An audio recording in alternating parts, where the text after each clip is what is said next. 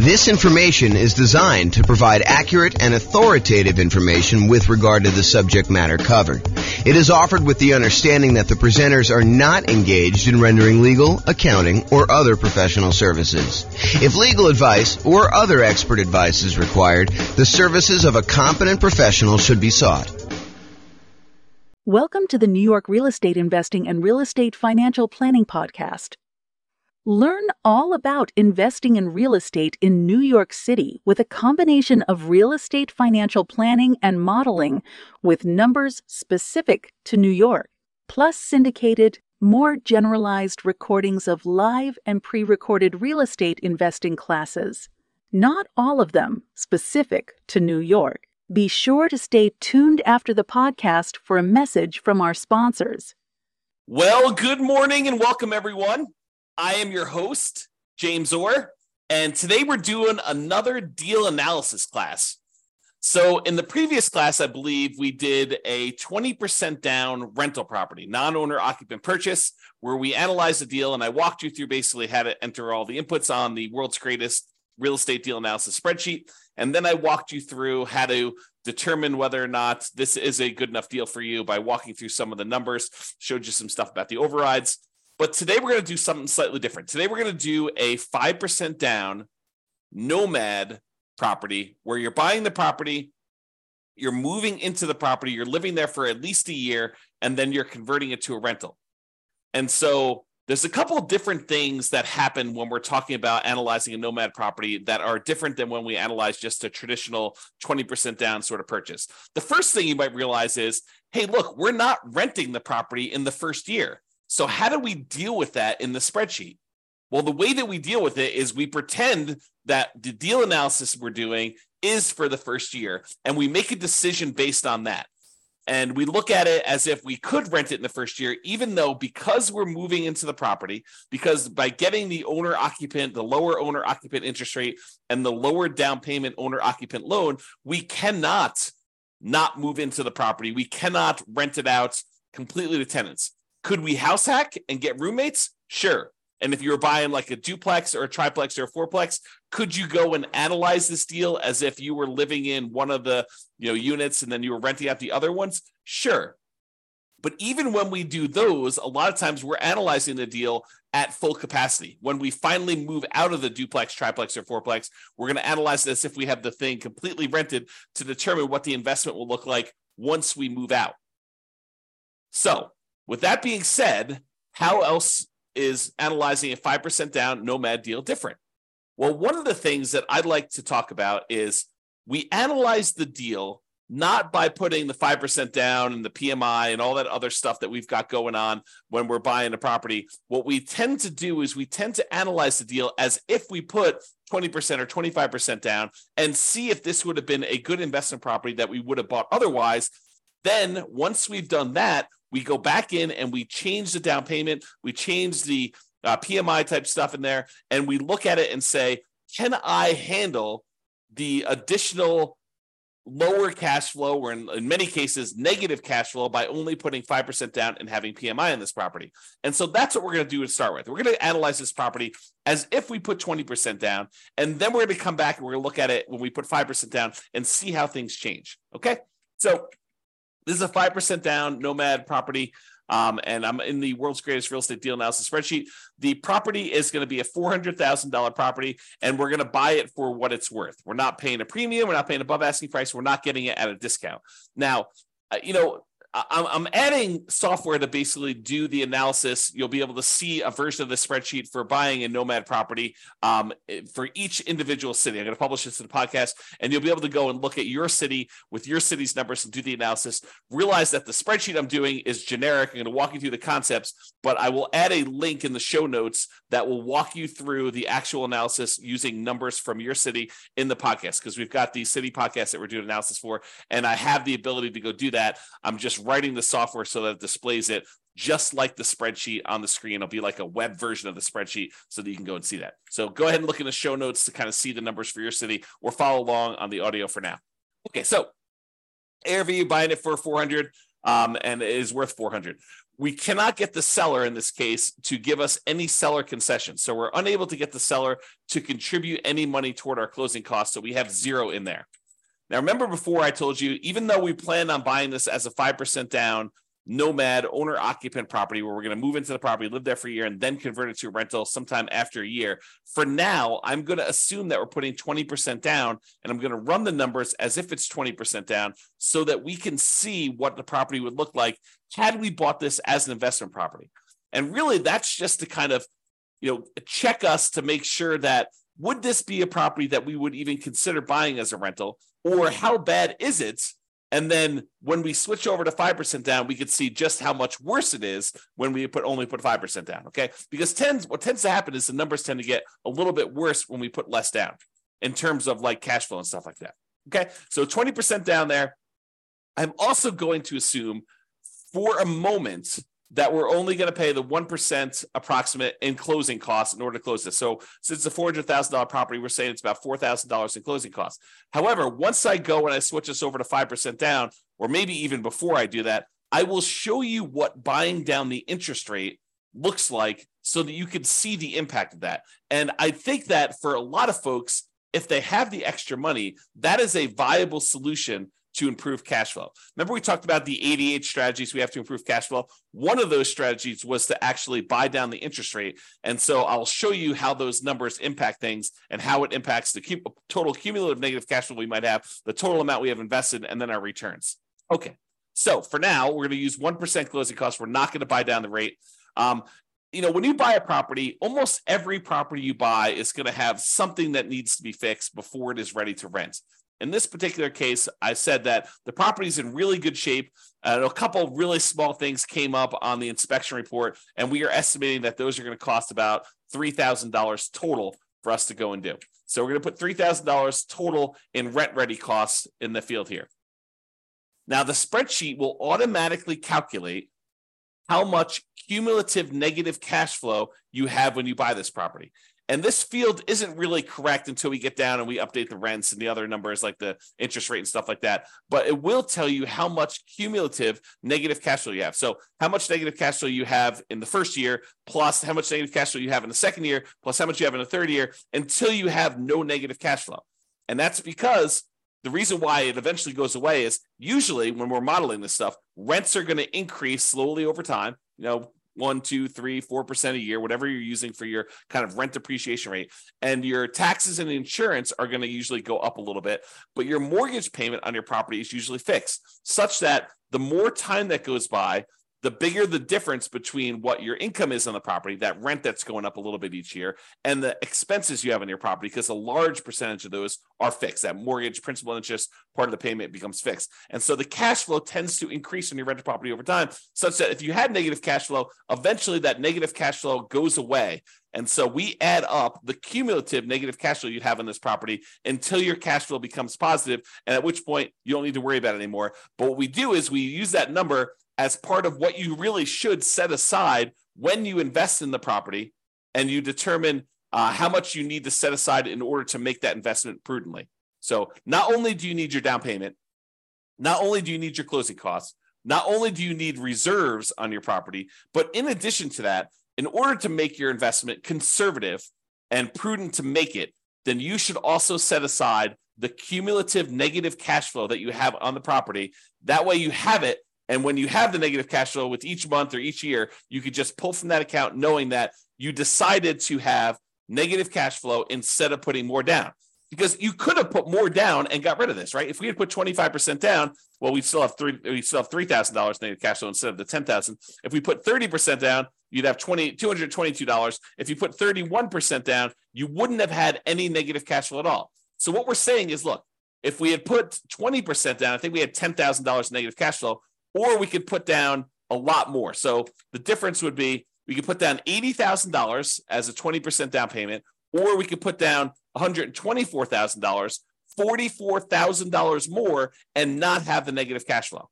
So the question for you then becomes, and this is sort of like a question to think about for yourself, do you want to put $10,236 aside as the cumulative negative cash flow that you know you're going to need to pay on this property? until the cash flow is likely to go positive. It's possible your rents don't go up as fast. It's possible your expenses go up a little bit faster with inflation or something like that. But this is a good estimate of how much negative cash flow you're likely to have in this property. Could you put the $10,236 aside, or would you rather put $44,000 more down? $10,000, $44,000.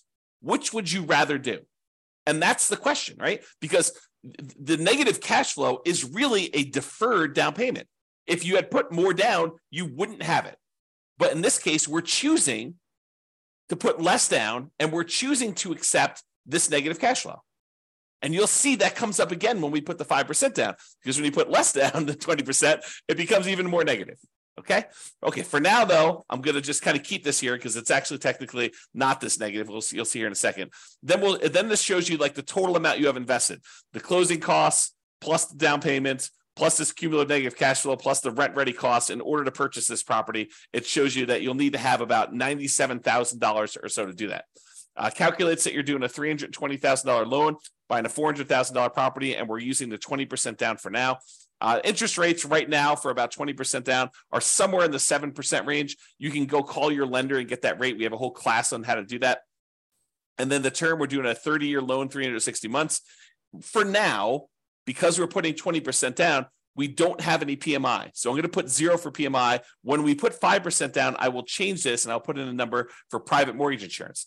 Remember, private mortgage insurance is insurance that you pay to protect the lender in case you default because you put less than 20% down. If you had put 20% down, they wouldn't ask you for it, okay? But because we're putting less than 20% down, you've got that. And then PMI would drop off when the loan to value became 80%. Now, monthly rents. So the monthly rent of this property is $2,850. So we put that in there. Now you can see that because it's $2,850, the cash flow on the property is slightly positive, and we no longer have any cumulative negative cash flow. So, I'll go through these other expenses, but the question I'm going to ask you is, look, this is a property that if you had put 20% down, it has the tiniest bit of cash flow. And in some markets, that's what we're looking at. That's the reality of our current marketplace, where in some markets where you put 20% down to buy an investment property and you're lucky to be break even at this point, right? That's what happens when prices go up a lot, interest rates go up a lot, and rents go up, but not quite as much as the property prices and the rents and the rents have gone up. So in some markets, that's what you're seeing. Other markets, you're like, James, this is crazy. Putting 20% down, not making any cash flow. You're talking, you're crazy talk there. I'm always making cash flow, even in my market, even in our current conditions. Yeah, some markets you totally can do that. In other markets, you're going to be way negative, even with this, right? Even putting 20% down. Okay, so each market's a little bit different. Go check the show notes. I'll link directly to your deal analysis. You'll be able to go look at that.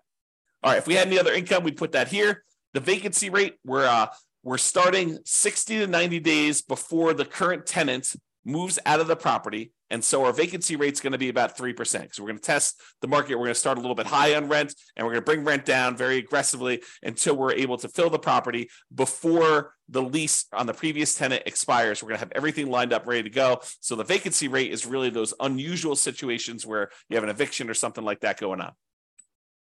Property taxes, in this case, it's 0.56%. So we've got that calculated there. Property insurance, about $1,400 a year. And I have a property about this value, so those are about right. $350 for HOA per year. And then the tenant's paying all the utilities, so you're not paying any of those. And there's no other expenses. You're not paying for snow removal or mowing the lawn or anything like that. This is just a straight up single family home where the tenant is paying for all the expenses to do that. I've said 10% of the gross rent set aside for maintenance on the property. I'm assuming that you're including the CapEx in the maintenance. And so we set aside $0 extra for CapEx. This is probably not reality. You probably should be setting aside additional money for CapEx in your property. And so you probably should use the CapEx spreadsheet that we have to estimate what your capital expenses are going to be based on the property and when you bought it and how old everything else is. That's what that advanced CapEx spreadsheet does for you. And I've assumed that you're self-managing the property. If you had a property manager here, it'd be negative, significantly negative. In this case, I'm assuming that you're managing it yourself. Then we estimate the percentage of the purchase price that is the land value, so that we can then calculate what percentage, what value of the property is your building value. That way we could use the property type, which is residential in this case, to determine what your cash flow from depreciation is, your tax benefits from owning this property, your depreciation benefits, so we can calculate a cash flow from that using your effective income tax rate. Okay. And so we have all that in there. Now that we've got all the numbers in there for a 20% down payment, we're looking at this and we're saying, look, if I were going to go buy an investment property, if I had 20% down and I wanted to go do this, would I buy this one as a rental? Now, there's all these trade-offs you're making when you're doing Nomad, right? Sometimes we could find an amazing deal, but it's not one that we would be willing to move into and live there for a year or more. So you could go find a property in like a rougher neighborhood or a better cash flowing neighborhood, a neighborhood that is not one that you would be willing to move in with you and your family for a year or more, and you could get improved numbers. But because we're doing Nomad, and maybe this isn't as nice of a property as you would like to ideally live in with your family, but it's sort of a compromise between the really nice properties that you would love to live in with your family versus the probably rougher neighborhood, rougher property that you would buy as an investment property. And because we're trying to merge these strategies of you're living in a property for a year and then you're converting it to a rental, we're sort of meeting in the middle. We don't want to go buy a property that would not make a good rental just because it's a Nomad property, nor do we want to go buy a property that's so rough that we're afraid to live in the property. You don't want to do that. You probably don't want to rent that to someone either. But the idea is you want to kind of like hybrid these. And so a lot of times we're looking at this property and we're making compromises. So we're just looking at this and we're saying, look, would I go buy this property? Well, it's got $21 a month in cash flow. It's about break even. We got about $206 a month in cash flow from depreciation. Those are the tax benefits of owning the property that look like cash flow. We get those in the form of either end of year tax return rebate, or we can adjust our exemptions on our actual paycheck, pay less in taxes with each paycheck that we make, and actually receive money back so that we could use that to cover some negative cash flow with money that we don't have to pay in on taxes from the paycheck from our regular job. Okay, so you can go and look at that. The total amount of true cash flow, which is really just the sum of this monthly cash flow and the cash flow from depreciation, is $227 a month. Okay, then we walk through, we can see all the returns for whether you're doing the return in dollars from each of the four areas, from appreciation, from cash flow, from debt pay down, from cash flow from depreciation, the tax benefits, in other words, and it sums all these up and tells you you're making about $18,000 a year. The total return on investment is about 20.66% if we ignore reserves. So this is like, remember I talked to you in the last class, this is the number that most people, and I'm using this in quotes, they lie about. They tell people that this is their return, but in reality, it's not their return. We really do need to take into account that we had to set aside reserves in order to make this investment. So the reserves need to count in both the amount of money we're making, because you make a little bit of money on your reserves if you set it aside and you're investing it, and also the reserves need to go in the denominator when we calculate your return on investment. So the RID plus R6 is the return in dollars quadrant plus 6 months of reserves, R6. Okay, so that tells you how much you'd be making in total dollars if you had 6 months of if you set aside 6 months of reserves. This one tells you return in dollars quadrant plus R12, which is 12 months of reserves you set aside. And you can see with the 6 months of reserves, you're making about $18,304. So a little bit of that money is coming from the return on reserves. And then if you put aside 12 months of reserves, it's $20,608. So you could see the total amount increase a little bit more to account for the return you're earning on the reserves. Now, when we look at the dollar amounts, either the $17,974, the $18,304, the $20,608, the returns we're getting with no reserves, 6 months reserves, and 12 months reserves, and we divide by how much we had to invest in order to, buy this property, you can now see the total return on investment when you don't have reserves, when you have 6 months reserves, and when you have 12 months reserves. So when you don't have any reserves, it's 20.66. When you have 6 months of reserves, it's 17.69. And if you have 12 months of reserves, it's 17.18. And you can get a feel for the overall returns you're seeing when you're doing this. So you're looking at this property and you're saying to yourself, okay, would I buy this if I had 20% down? And you've analyzed all the deals in your marketplace and the ones that you would also be willing to move into, which is sort of the criteria for doing Nomad. You're like, yes, this is the best deal that I can find in my marketplace right now with the current market conditions and the current interest rate. And so this is the best that you found. That's the sort of criteria that we have, and it's available. I think I might pursue this. Okay. Now that you've decided that this looks like a good enough deal, it's the best one you've seen, it's the one you're really going to pursue. Now we go and we look at, putting 5% down, and we determine, are we willing to stomach this extra negative cash flow? Are we willing to deal with this? Okay, so now we're going to go through, we're going to make some adjustments. Price is the same, purchase price is the same, still not getting any seller concessions from the seller. However, we're not putting 20% down anymore, we're putting 5% down, okay? So that changes it. Before we were at $80,000 in down payment, now we're only having to come up with $20,000 in down payment. Still have 1% in closing costs, about $4,000. Still have that $3,000 in rent ready costs because we're trying to do the get the property ready to rent, has some repairs that needs to get done. Now our cumulative negative cash flow, before it was I don't know, 10, actually it was zero when we put 20% down because we increased the rent. But when we had the rent lower, it was $10,000, which really isn't relevant here. But in this case, it's $15,000 negative, right? If we had put, let's see when it goes away.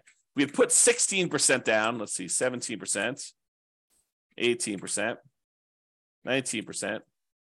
Oh, so it's literally at 20% is when it goes away. So if we had put 20% down, we'd put $80,000 down, we wouldn't have any negative cash flow. But in this case, we have $15,000 negative cash flow. So this becomes the question of, would you rather put $80,000 down and have no negative cash flow, or would you rather put $20,000 down and $15,151 in negative cash flow on a property? So it becomes, would you rather have $35,000 invested into the deal, 20 upfront and $15,000 set aside in an account to take care of negative cash flow, or would you rather come up with $45,000 more and not have negative cash flow? That is the question as of right now. And so that's part of the decision. Now, cash flow is ugly. In the first year, it looks like negative $378 per month. That's ugly. And even when we take into account the cash flow from depreciation, we're still negative $172 per month. So it's still like we need to deal with that. Now, that's only in the first year. In the second year, you go look at overrides. So you look at this cumulative negative cash flow here. Everything is overridable. That's a word. And so let's look at cumulative negative cash flow. So in the first year, it's about $4,500 in negative cash flow. In the next year, it's about $3,700. In the year after that, it's about $3,000. Then about $2,100 and change. Then about $1,300. Then about $430. By the time you get to year 7, there's no negative cash flow. And this sums up to be $15,151 total. Okay.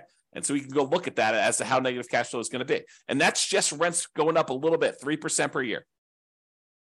Might rents not go up 3% per year? Absolutely. But we're modeling it like that. And I think this is reasonable. It's a reasonable assumption and much more conservative than not setting aside this number to have cumulative negative cash flow. Okay.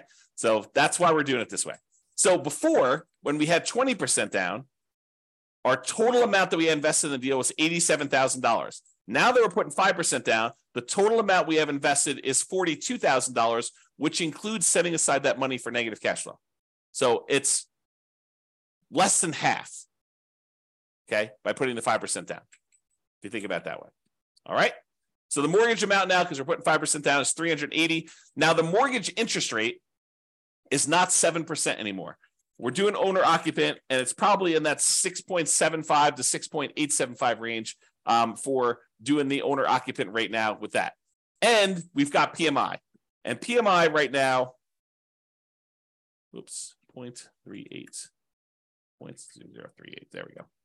So you call up your lender and you'd find out from them how much private mortgage insurance is going to be. Or we just did a class yesterday on all the factors that go into calculating what PMI is. And then we're going to do a class, I think next week or the week after that, on how to actually calculate it using a rate sheet from a private mortgage insurance company. But I went and I looked it up before class today. It's 0.38 for someone with really good credit, doing a 5% down loan, solo. So 0.38% is what we use for that. So it's about $120 a month in negative cash flow on this thing. So now our negative cash flow is a little bit higher than it was before because we changed the interest rate and now we have this PMI. And PMI is a factor in calculating the thing. So these numbers are now, I think before it's like $15,000. Now it's like $18,636. Or if you look over here, negative $467 a month or negative $261 if we take into account the depreciation, cash flow from depreciation. Okay. So we looked at these numbers and we saw all of these things here. Now realize there are several ways to pay PMI, right? We chose in this particular case to pay PMI monthly. We could have said to the lender, hey, Mr. Lender, Mrs. Lender, instead of you actually giving me a monthly rate, why don't you raise the interest rate on the overall mortgage? Give me a credit that you would then use in order to pay the PMI upfront, because you could pay it upfront as one big lump sum as well. Okay. And they may choose to do that. And they say, okay, well, if you do it that way, interest rates are going to be, 7.125, and you won't have this 0.38 at all. It'll be zero. And then you go look at that and you're like, well, that's worse. And this interest rate lasts forever. The PMI only lasts until I get to 80% loan to value, and then it drops off. So actually, I'm not going to do that. I'm going to go back to the way we had it before, 6.875 and 0.38. Or you could go to them and say, hey, can I pay PMI in one upfront lump sum and get rid of this, have it go to zero, and you come up here in closing costs, and let's say it's, let's say it's, another 1.5%. So 2.5% total in closing costs, and then you can get rid of that. And then your cumulative negative cash flow is only 12,860 for the entire time. Okay. And that's because you chose to pay a little bit more in closing costs here instead. All right. So you have to go evaluate which of these three you want to do. Pay upfront in one lump sum, pay monthly, or have the lender raise the interest rate, and you could actually take it in the interest rate, so it'll impact your cash flow, but it won't actually come out as a separate PMI payment. We have an entire class we're planning on doing on that, but for now, I'm going to go back and do 0.038. There we go. Okay. Now, when you go look at this, you're like, hey, look, my cash flow is more negative. My total true cash flow is negative too, negative 261. But a lot of these other numbers, they stayed the same. And when we look at return on investment, they actually improved. We now have a 28.1% overall return on investment using the one where we don't take into account reserves, the lie we tell at cocktail parties. We have about 20% here for this one and about 18.87 total for when we have 12 months reserves. So your return on investment actually went up because you put less down, 5% down, and you have less invested in the deal. And a lot of these other returns, like your appreciation return is the same, and your depreciation return in dollars is the same. Your cash flow, your debt pay down return actually gone up a little bit because you're paying down more of the loan. The interest rate's a little bit lower, and your cash flow is much more negative. So those are how those changed if you want to look at them. So you have to decide, can I stomach, negative $261 a month in negative true cash flow? That's the cash flow after we take into account the depreciation benefit. And then you have to decide, am I willing to do that? If I put 20% down, I'd be about break even. Now I'm negative 467. And I had to set aside this $18,636 in order to handle all of that negative cash flow for the entire time. You have to decide if you're willing to do that. Or one of the other things you could do is you can come in here and you can say, look, I'm going to actually buy down my interest rate. I'm going to come up with 4% more here. 3% more in closing costs. I'm going to buy down my interest rate. And I checked before the webinar here, and for 3 points, you could buy down your interest rates for a 5% down owner-occupant loan to 5.625. Still got PMI, but you're basically able to do that. Well, that changes your negative cash flow to be negative 158. So if you come up with 3% more down to buy down your mortgage interest rate, that changes the amount of cumulative negative cash flow you need to set aside to only $3,341. And your negative cash flow per month is only negative $158 a month because you put that more down. And the total amount you have invested is this $42,341. So it's similar to the amounts you had to set aside for this cumulative negative cash flow, but now you're choosing to take that money and you're choosing to invest it in buying down the interest rate. And that significantly improves your overall returns. The dollar amounts of returns get a little bit better, but look at the number for your return on investment. It went from that, I think we were at, I should just go do this. It's 1%, 6.875, I think is where we were at for that.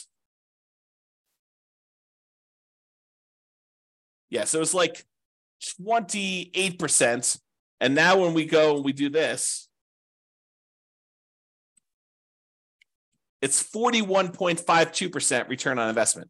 It's 29.95 if you look at your return, including 6 months of reserves, and 26.33 if you look at your return, including 12 months of reserves. So the return on investment that you're getting is amazing.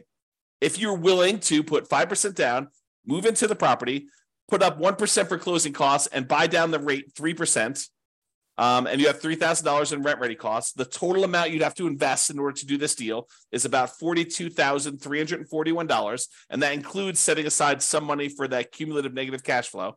Plus, you'll need reserves in addition to this. But you have $400,000 property, so you're putting down, about a little less than 11% of the total amount total, including rent-ready costs and your negative cash flow and your closing costs and everything else. Is that bad? It's up to you to decide that. You need to determine whether that's worthwhile for you or not. Okay? And so you can go look at these and determine, hey, look, is it worth me coming up with this $42,000 in order to do these types of numbers on that dollar amount? I'm getting a 41% return on that money in the first year. Okay?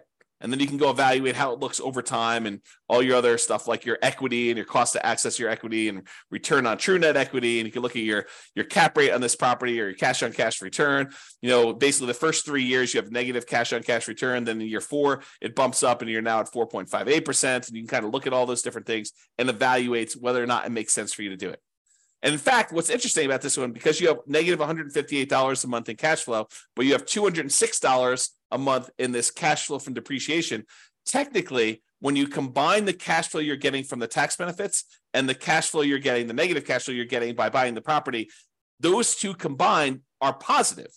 So it's not even really negative if you really think about it in terms of negative cash flow plus the tax benefits you're getting by owning that property. It's actually slightly positive. It's $48 a month positive, which is interesting.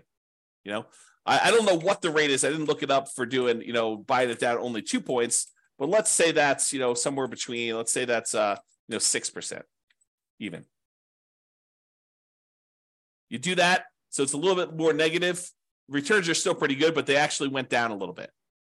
Okay. So you can go evaluate that and see where you should buy stuff down. We have an entire class on buying down your interest rate. We have a totally separate spreadsheet for looking at where you should buy it down to and where it's optimal and how much it costs to do all that. But realize that really what you'll want to do once you get the spreadsheet, you figure out what you think is optimal, is run the numbers. Go put it in here and see how that impacts your cash flow, your negative cash flow, how much cumulative negative cash flow you're going to have and how long that'll last for, and then how your return in dollars looks in year one for, appreciation, cash flow, debt pay down, cash flows, depreciation, and your reserves, because you want to look at that. You should need to put reserves in there. And then your return on investment for year 1 or year 2. You can go look at all the different years in the overrides. So you can go look at your overall return on investment. Here's the returns in dollars for each of the years all the way through to year 40, if you want to look at it that way. And then you can look at also your return on equity quadrants after the first year. Because after the first year, we really want to know what the return you're earning on equity is, not necessarily the return you're earning on the amount you had to invest. All right? So that's all I got for you. Hopefully this was helpful in understanding how to analyze a 5% down deal. And, in some markets, these numbers are ugly, right? I mean, if this property was, $500,000, which is probably closer to what we would see in my current marketplace, these are much uglier. Yeah, I mean, you're at like almost negative $900 a month, negative $639 after taking into account the cash flow from depreciation. But you still got decent returns here. This is probably what is this return? You go look over here. It's the return from equity is 28.73. So I don't know. Those numbers still look pretty good when you kind of look at it that way, but it's really ugly. You need to have this negative cash flow side. And look at this. I mean, basically, you're buying a $500,000 property. You're going to put it when you figure out like the total amount you did. You almost have to put aside, 20% of the property with all the negative cash flow you've got. So you're putting down, almost like a 20% down payment to do it. That's pretty ugly. If you had put 20% down, go back to 1% closing costs, go back up to 7% for the loan amount, yeah, you're almost coming in $139,000 because you have $31,000 even with 20% down to get negative cash flow. So it can get really ugly in other markets when you're trying to do this. You may have to go put, whatever it is, 31% down or 32% down in order to get to the point where you don't have negative cash flow. Yeah, a lot. Yeah, it's probably 38 or 39. Yeah. So a lot of negative cash flow, and that takes a lot to overcome. A lot of deferred down payment from not putting enough down. All right, so that's all I got for you. Hopefully you enjoyed this deal analysis and seeing how it changes when you're analyzing just a regular 20% down deal to now when we're doing 5% down deals. We will continue in this series of analyzing different types of deals. I think I want to do, I don't know if we're going to do free and clear next, buying a property where you're buying it all cash and show you how that looks, or buying a property that's new construction and how some of those things are different. I'm not sure which one I'm going to do next, but I plan to do a whole series of these and cover a wide range of situations so that you can see how we might analyze these different deals. That's all I got for you. Hope everyone has a great day. Bye-bye for now. With home prices up, mortgage interest rates up, and rents up, but not quite enough to counteract the higher prices and interest rates, cash flow on rental properties in New York is harder than ever. Book a call with the Real Estate Financial Planner to apply our proprietary 88 strategies to improve cash flow on your rentals. See the show notes for a link to schedule your call and improve your cash flow today. If you're a real estate agent, lender, or professional in New York that wants to help our real estate investor listeners, consider reaching out to learn about collaboration opportunities with this podcast. We'd love to add more value to our listeners by having you assist our investors buy, sell, and finance their real estate investments. See the show notes to schedule a call to discuss collaboration opportunities.